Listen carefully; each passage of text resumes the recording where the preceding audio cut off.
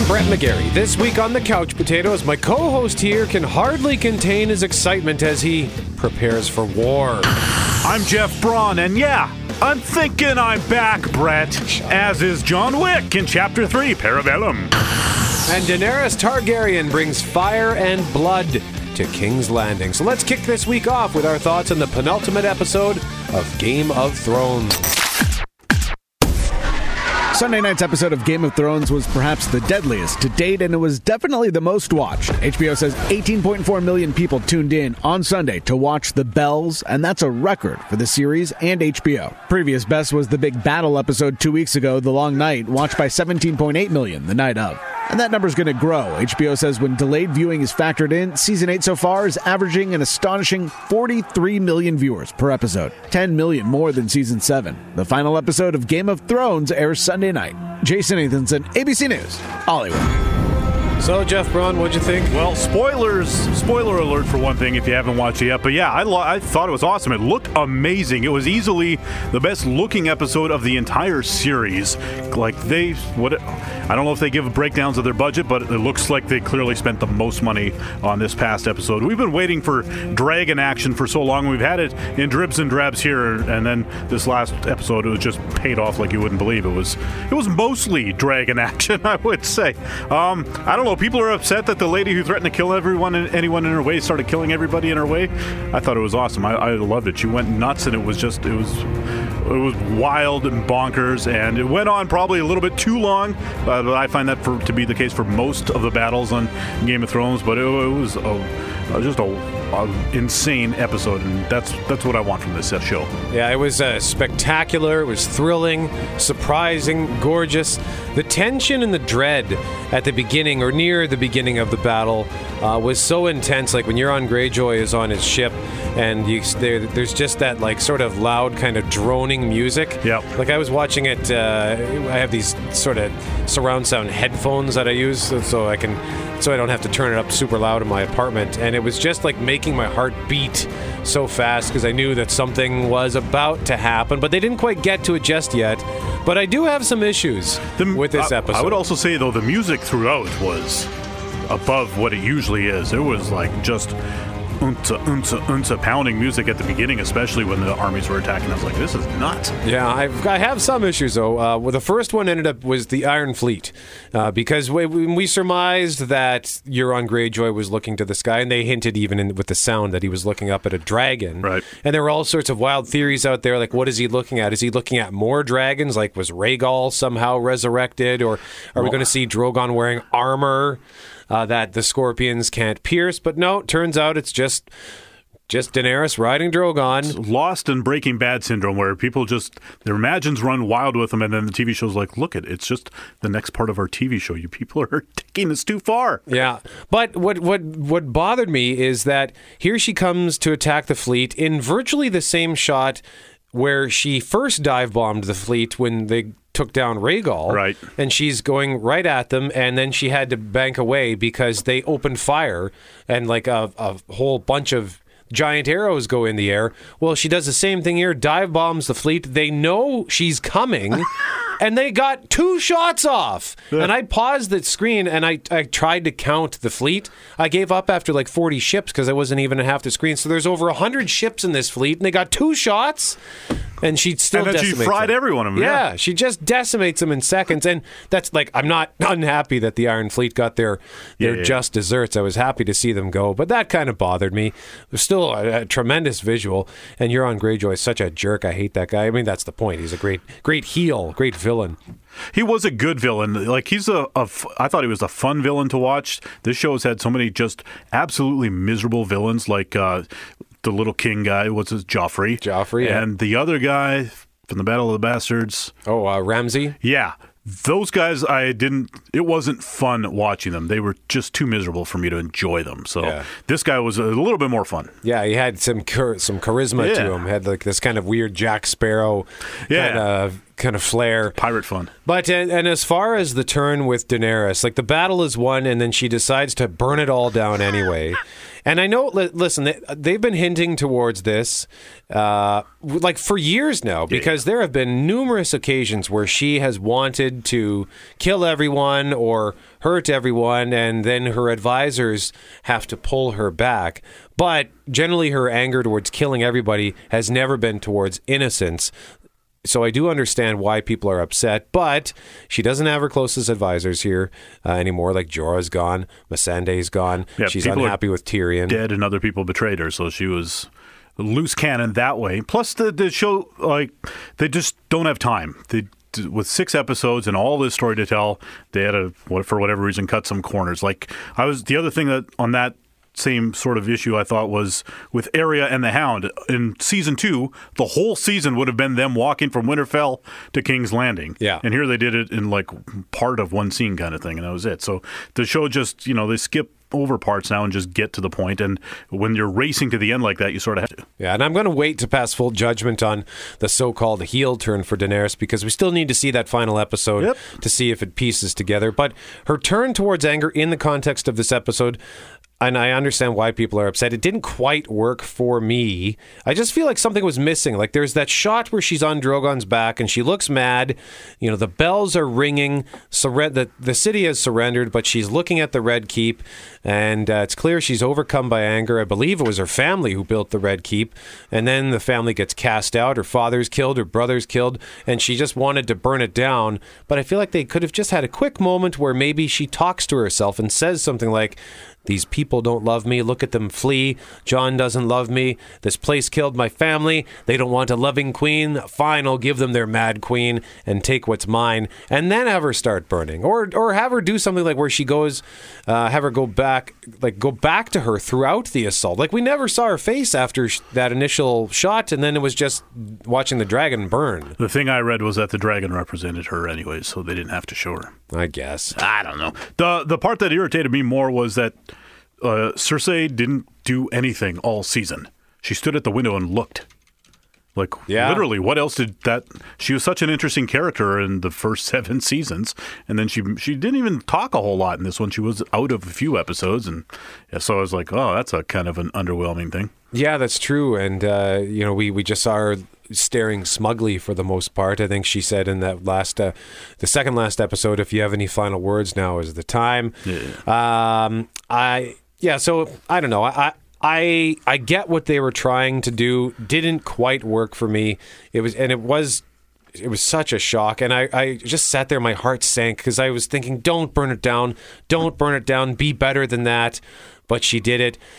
But that's war, and it showed how awful war is, particularly in this sort of a time frame where a city is sacked and people are rampaging through the streets, just killing at will. I didn't like Jaime Lannister returning to Cersei. Although I'm a little torn on that, because on one side, what was the point of his years of seeking redemption, and his character made such a dramatic recovery and changed his ways, only to go back to Cersei? But I suppose you could argue, well, hey, this isn't like other TV shows. Sometimes people disappoint us in real life and go back to their old ways. So I guess that's what Jaime did. Clegane Bowl. Did you get hype? It was fine. I couldn't remember what the deal with the mountain was. Like, was he a zombie or something? Yeah, how did he get died? Stabbed in the face and not?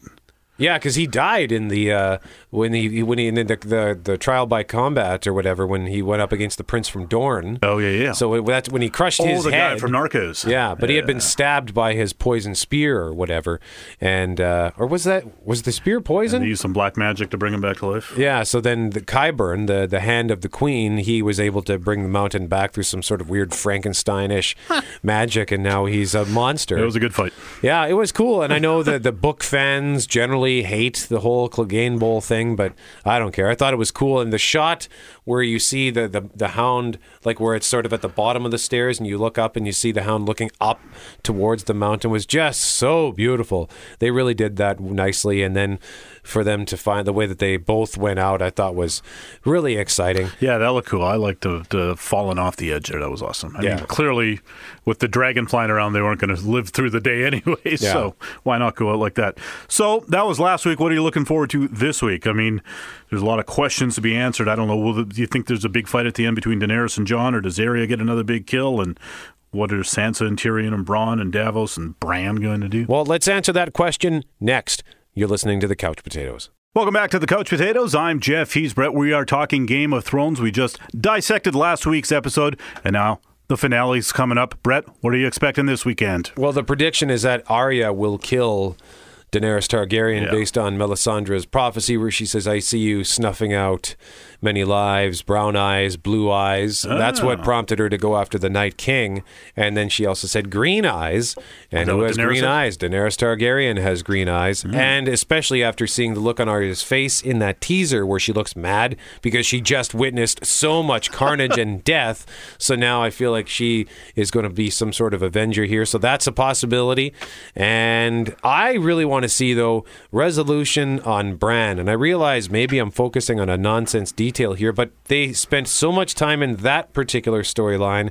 If they don't resolve it, at least like put some sort of a closure on it, then you got to go, well, what was the point? Like with Jaime, we watched him go like change, and then ultimately he went back to his old ways, and that's the end of his story. And that's fine, I can accept that.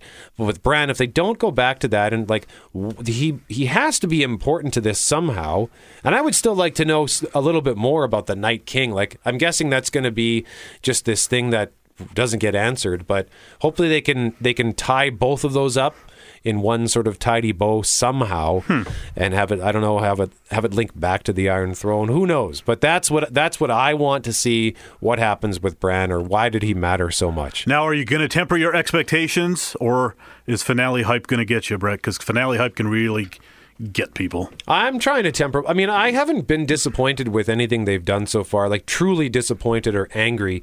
Like the last week's episode, people are saying that was like the worst episode there was. The internet is ridiculous. They were going, no matter what they do at the end of Game of Thrones, Monday morning is going to be just an angry internet because it won't be exactly what was in people's mind, and that gets people mad. Yeah, so I've been okay with it.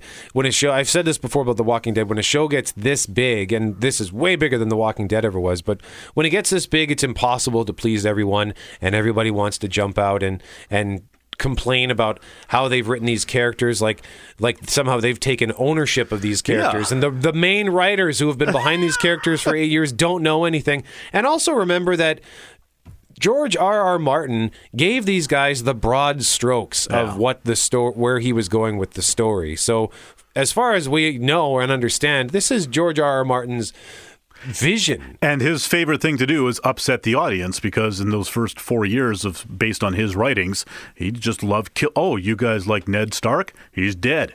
Oh, you like so-and-so? They're dead, right? So he lives to, sort of poke people in the brain with stuff like that. So, and then there's no matter how it ends, if people don't like it, then it's you ruin my life, for one thing. But if you don't like the ending, does that ruin Game of Thrones for you? Oh boy, that is a tough one. Yeah, I mean, you don't have to answer. You can wait and see if you like it or not. Yeah, I guess so. I'll have to see. I am fully prepared to be unhappy with the ending, because they've said it's going to be bittersweet. Like, I'm not expecting a happy ending. So they say that, plus you'll just be bummed because it's the end. So that sort of clouds how you feel about it. Because I find when I go back years later, I often flip-flop on finales, especially. So I mean, hey, these guys spent the last 8 years trying to keep this show going. No one ever thinks about how they got to end it until they have to end it. So they're not used to doing an ending. They're used to doing a continuation. That's the nature of television. Game of Thrones wraps up this weekend, and we'll have our full debrief. There's also, but even though the show ends next week, they're going to have like a 2-hour documentary the following week on May 26th. I think it's called The Last Watch. Oh. So there's still more Game of Thrones in your immediate future. Game of Thrones isn't the only thing ending this week, of course. It is that time of year in general. This past week saw the bulk of the other shows wrapping up, and by this time next week, nearly everything on the network and cable slates will have been cleared. But we got some finales coming up starting this weekend on the 18th, Saturday Night Live. Paul Rudd and DJ Khaled. DJ Khaled, we the best music. So it's not DJ Kaled. Kaled. Yes, he's a DJ Khaleesi. He's a bunch of green awful vegetable. So that's the SNL wrap-up on Saturday. On Sunday, America's Funniest Home Videos. Yep, still on, ending this season on Sunday, along with Supergirl, American Idol, NCIS Cool J, and Barry. I guess Barry's going to run right before Game of Thrones, I would imagine. Yep. Or does it run after? Runs before? I can't remember. I got to get into that show at some point. Apparently it's really good. Yep. On Monday, Legends of Tomorrow. On Tuesday, NCIS Original Recipe, Blackish, and The Voice. On Wednesday, Chicago Med, Fire, and PD. Whiskey Cavalier, which is a new show that's getting a lot of hype, and SEAL Team. Which show is getting a lot of hype? Whiskey Cavalier. Yeah, it got canceled. Did it? Yeah. Oh, well, its reviews were good. Yeah, it's not going to survive into a second season. Last chance for Whiskey Cavalier next Wednesday. Hey, we got a couple of minutes here. You want to talk some home video? Yeah, sure. We're hiring a life auxiliary. What is that? I need assistance. I can only move my neck. You can move your mouth. As can you. A job he never expected. You're waterboarding me. You are not qualified for this position. Have you ever changed a catheter? I can't feel it. Well, I can. Became a friendship he never imagined. I get treated like I'm invisible. Welcome to my world. Which car is yours? All of these to the right. Oh, my God. They're not practical. Exactly. The Upside. Rated PG-13.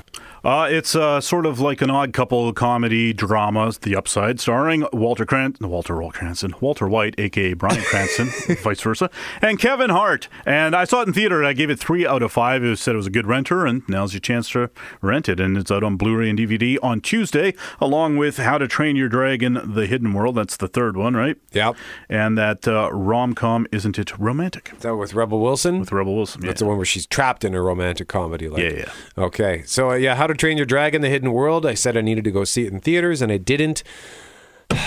And I'm going to regret that one because I love the first movie, love the second movie, and I was really looking forward to this third one, but for whatever reason, I just can't quite compel myself to get out to the theaters for the most part. But I can compel myself to go see Avengers Endgame twice and maybe a third time in the future, although I will be going to see John Wick and Godzilla. And actually, up next, we're going to talk about John Wick. We mentioned earlier in the show, Jeff Braun is preparing for war. Well, that translates to Parabellum, the title of the third film. Details next. You're listening to The Couch Potatoes. Welcome back to The Couch Potatoes. I'm Jeff, he's Brett, and we're going to talk some movies now. My most anticipated movie of the year shoots its ways into theaters this weekend.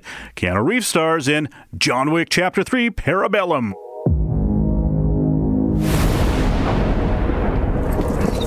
You have no idea what's coming.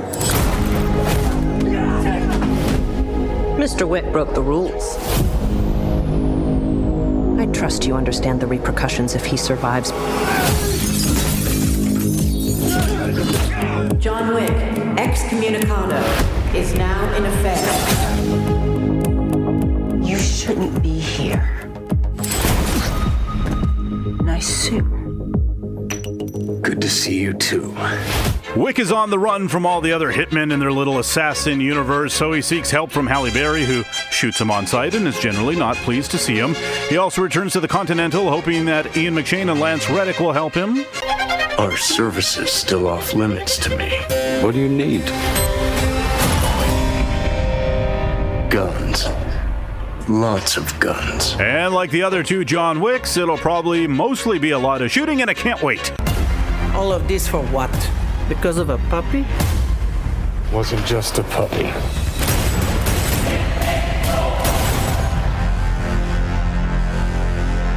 I got very into John Wick when that second one came out. I actually watched the first one for the first time on the opening weekend of John Wick Chapter 2, and the next day ran to the theater to see that sequel. I loved both. I've watched both several times at this point. Brett, you were lucky you got in on the ground floor, right? Yeah, I went to see it in that opening month, maybe even the opening weekend. The first one. Yeah, the first one, and then I was very excited about the second one. But your excitement was able to overtake mine around the turn. So, I mean, it's probably too soon to like rush to judgment on this, as it's like an ongoing series, and who knows how many more they'll make. Keanu's 54 years old right now. It's a physically demanding role, but I'm sure he's got a couple more in it. But I keep thinking, it's like, where am I going to put this on the list of best action franchises ever? And it keeps climbing its way to the top with each one. Well, I saw one review the other day that put it. They said, other than the Mission Impossible franchise, this is the best action franchise Hollywood has going right now. Currently, I would definitely agree with that. I think, it's a tough call against Mission Impossible. And in the overall scheme of things, you'll have to wait to see how it all finishes, see if they do go like 7 deep and there's like 3 stinkers at the end or something, you know what I mean? Because Die Hard still might be number 1 for me, even though that 5th one's no good. Yeah, I still haven't seen that 5th one. Yeah, I bought it on Blu-ray years ago, and it's still got shrink wrap around it, so really? I haven't even opened it. Saw it once in theater, and my friend and I tried to convince ourselves on the drive home that it was a good movie. Well, I mean, it's been hovering in the mid-90s on Rotten Tomatoes, and that would make it the best reviewed by far of the series. The first John Wick had, solid reviews, 90 or 87%.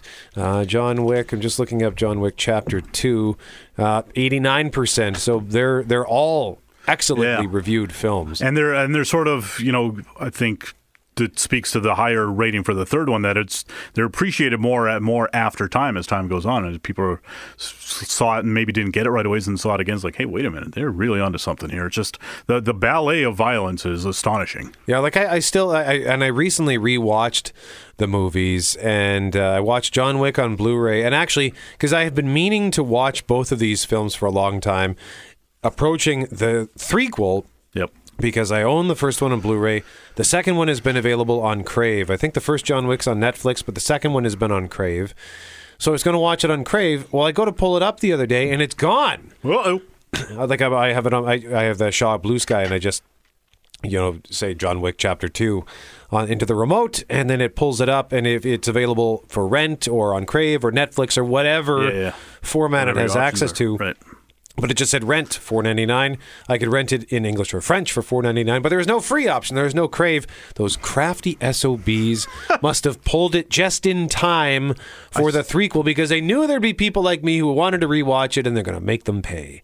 So I paid. Oh, yeah, I get it. Nah, so I paid the $5 and I rented it. That's brutal. I still like the first one better. I mean, the second one, I think I enjoyed the second one more the second time around. Not that I didn't enjoy it the first time around. I think I just found the sequel so overwhelming, because with the first one I loved its simplicity, and it just kind of gave us a glimpse into this mysterious world of assassins, and then in the second one I felt like they just sort of beat us over the head with all of the layers that they've got in this weird, bizarre underworld. And I sort of think the third one might be more of that. Yeah. Because like what sequel goes backwards? None of them, right? Every time they do a sequel for anything, they just keep building and building on top of it. So hopefully that the build and build on the action as well. And because honestly, I like the second one better, but I also feel like that second one, that there's it feels like a half-hour section before the catacomb scene, where it's like they could have put some more action into it. Yeah. It seems like, but that opening thing with getting his car back and that cracked me up all over again. Yeah, it was a good scene. And I mean, by all accounts, this third movie is the best of the bunch. It has the best action. I mean, he's shooting people. Is he shooting motorcycle people? ninjas, and he's on a horse. Does he have a sword in his hand, or is it a gun? I can't remember. He's got, I think there's both, because the guys come at him with a sword, so he definitely disarms one of them. Probably literally disarms somebody in this movie. But he's never without 4 or 5 guns on him ready to go. And then he kills that guy with a book in the trailer too. So there's going to be all sorts of interesting things to see. I'm very excited. I got my tickets already. I can't wait to go. Let's take a moment and appreciate, is this the best weekend in the history of the Couch Potatoes? The Game of Thrones finale plus a new John Wick movie? It's hard to top that.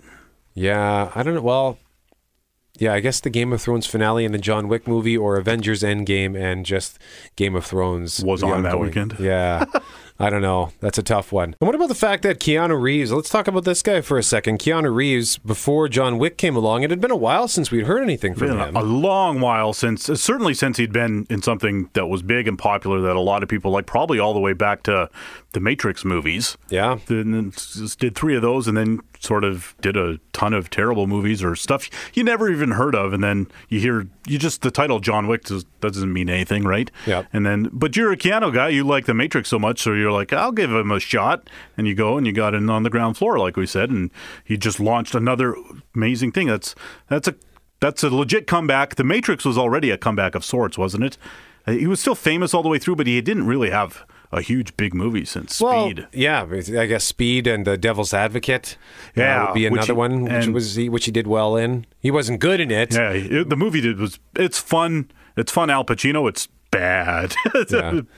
But no, I'm happy to see Keanu sort of on this comeback trail, because I remember when John Wick came out, he talked about how he was kind of bitter and sad, like he wanted to continue to do movies, but no studios would take a chance on him. So John Wick comes along as this independent film, and they were probably happy to get somebody like Keanu on board. And I didn't go see John Wick specifically because of Keanu Reeves. I just went because it looked wild, and it happened to have Keanu, and he works so hard, and I have so much respect for Keanu, in spite of the fact that I have often criticized his acting, because I find at times he's either great in stuff or he's really bad.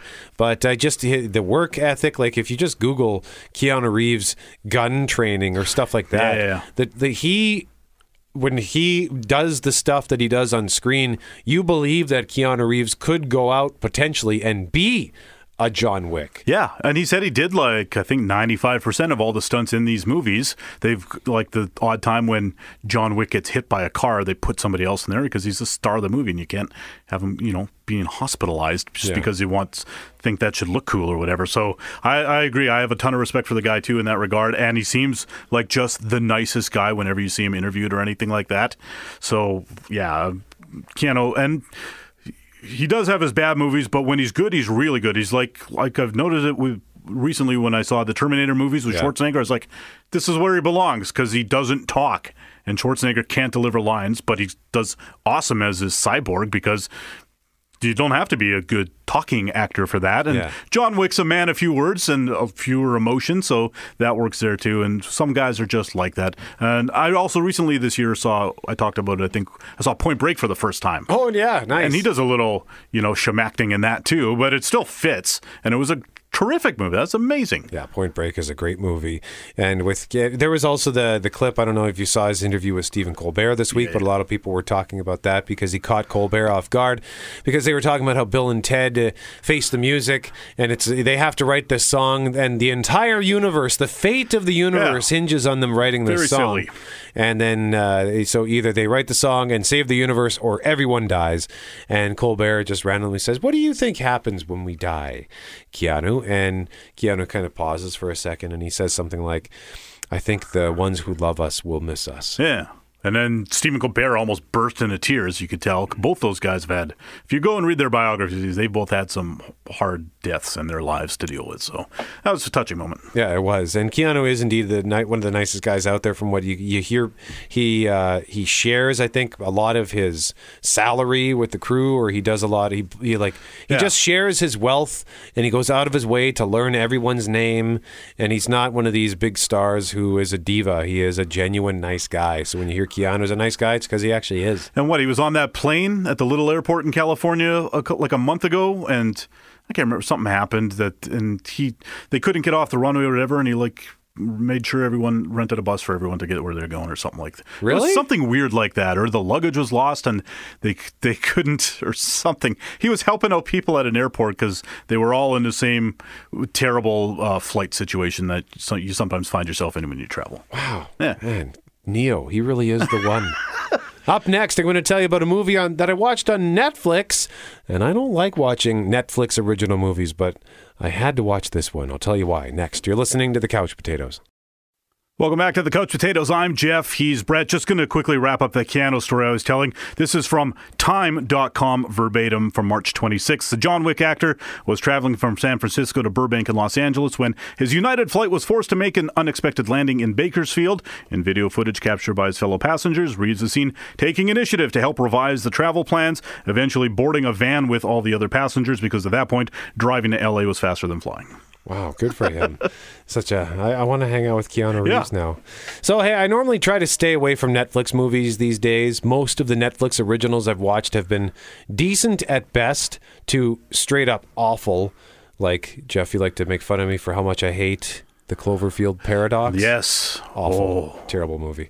So I know they've got some exceptions, like Roma, for example, the Oscar nominee. That was a Netflix original, right? Sort of. An foreign movie. But they made a deal before the guy made the movie that they would distribute it like that. So this one intrigued me given its cast and its premise, but also because my girlfriend wanted to watch it, and you're going to say no to your girlfriend on her birthday. Nope. Debuted on Friday, May 10th, Wine Country. Thank you so much for for bringing us all together. Happy birthday. Celebrating with the girls' weekend, huh? When was the last time we were all together? We look so young. The Wi-Fi here is very slow. You're just gonna have to talk to each other while drinking a ton of wine. What could possibly go wrong? Death. Me. Jesus. You're fired. The death of the old you to make way for the new. If you are to remain friends, you need to shed the tough skins that have built up over time. No one's as close as they think. I made itineraries of everything we're going to do minute by minute. Follow me, guys. Let's go. I'm sorry. I get weird bossy energy on these trips. Oh my God. No. Not even. Guys. You don't that much. So here's a description of Wine Country. In honor of Rebecca's 50th birthday, Abby plans a scenic Napa getaway with her best friend, longtime friends. Workaholic Catherine, post-op Val, homebody Jenny, and weary mom Naomi are equally sold on the chance to relax and reconnect. Yet as the alcohol flows, real-world uncertainties intrude on the punchlines and gossip, and the women begin questioning their friendships and futures. A hilarious and heartfelt comedy directed by Amy Poehler. Wine Country co-stars Tina Fey, Jason Schwartzman, Cherry Jones, Anna Gasteyer, Paula Pell, Maya Rudolph, Emily Spivey, and Rachel Dratch. Now, I wasn't the one who picked the movie, like I said, but so I wasn't excited about it at all at first. But when I saw who was in it, I reluctantly agreed to watch it. Turns out I stayed up to watch it, and she fell asleep not even halfway in. So here's how Rotten Tomatoes summarizes it with its 66% rating. Wine Country's comedy might not be quite as robust as fans of this ensemble will expect, but it's got sweetness on the nose and a nicely balanced finish. So many wine puns. Somebody's talents are being wasted over at Rotten Tomatoes. Yeah, I like the wine sort of tie-in there. And I would agree this was good, not great, but it was fun. And the chemistry in this cast is so good. But the six main people are all Saturday Night Live alum, either as stars or writers.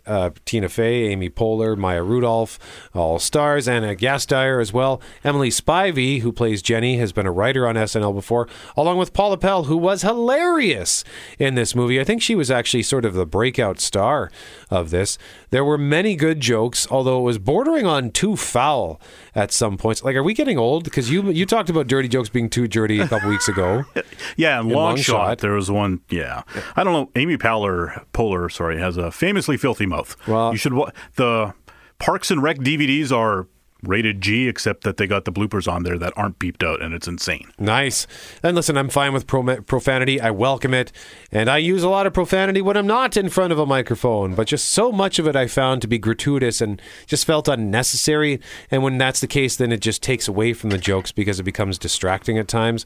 I mean, it's not all profane. There's actually probably really, in the grand scheme of this movie, there's very little of it, but there's enough of it that it kind of made me go, well, that was juvenile.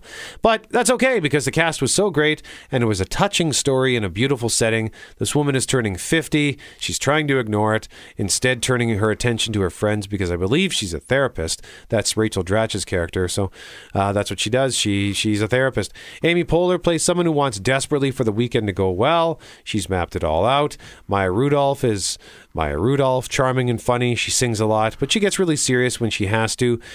Cherry Jones only has one scene, but she nails it as a tarot card reader. She makes everything she's in great.